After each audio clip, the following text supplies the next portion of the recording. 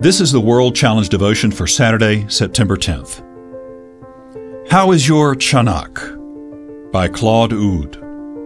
In Hebrew, there is a wonderful word, Chanakh. It has two etymological roots. The first refers to setting in motion, guiding, or helping to discover. It's in train up a child in the way he should go. Even when he is old, he will not depart from it. Proverbs chapter 22, verse 6.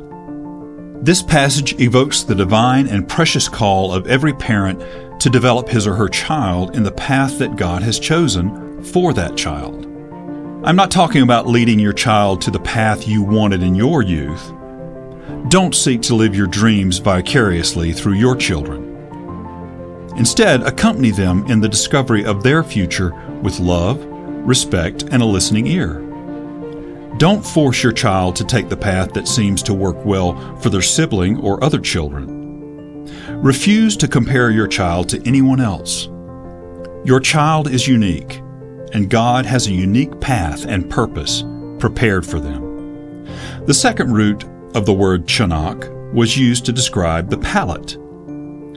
Doing Chanakh could be translated putting a finger on the palate.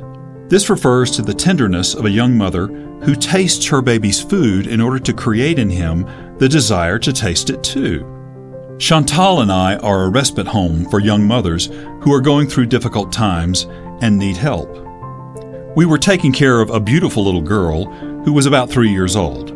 Faced with her blatant lack of interest in any vegetable, Chantal practiced Chanakh. It's so good. Do you want to taste it, my dear? It's so much better than candy. The little one, under the spell of my wife's undeniable theatrical talent, repeated, it's good, Grandma. She ended up eating the entire plate of vegetables. Training up a child in the way he or she should go could just as well translate into giving your child a taste for walking in the paths that God has created for him. The Bible says, "Oh, taste and see that the Lord is good." Psalm chapter 34, verse 8. Our responsibility is to give them a taste of the presence of God, His Word, and His heart. As a father, I want my life to impact my children and leave them hungry and thirsty for all the riches and blessings of an abundant life in Jesus. World Challenge: Transforming lives through the message and mission of Jesus Christ. Visit us online at worldchallenge.org.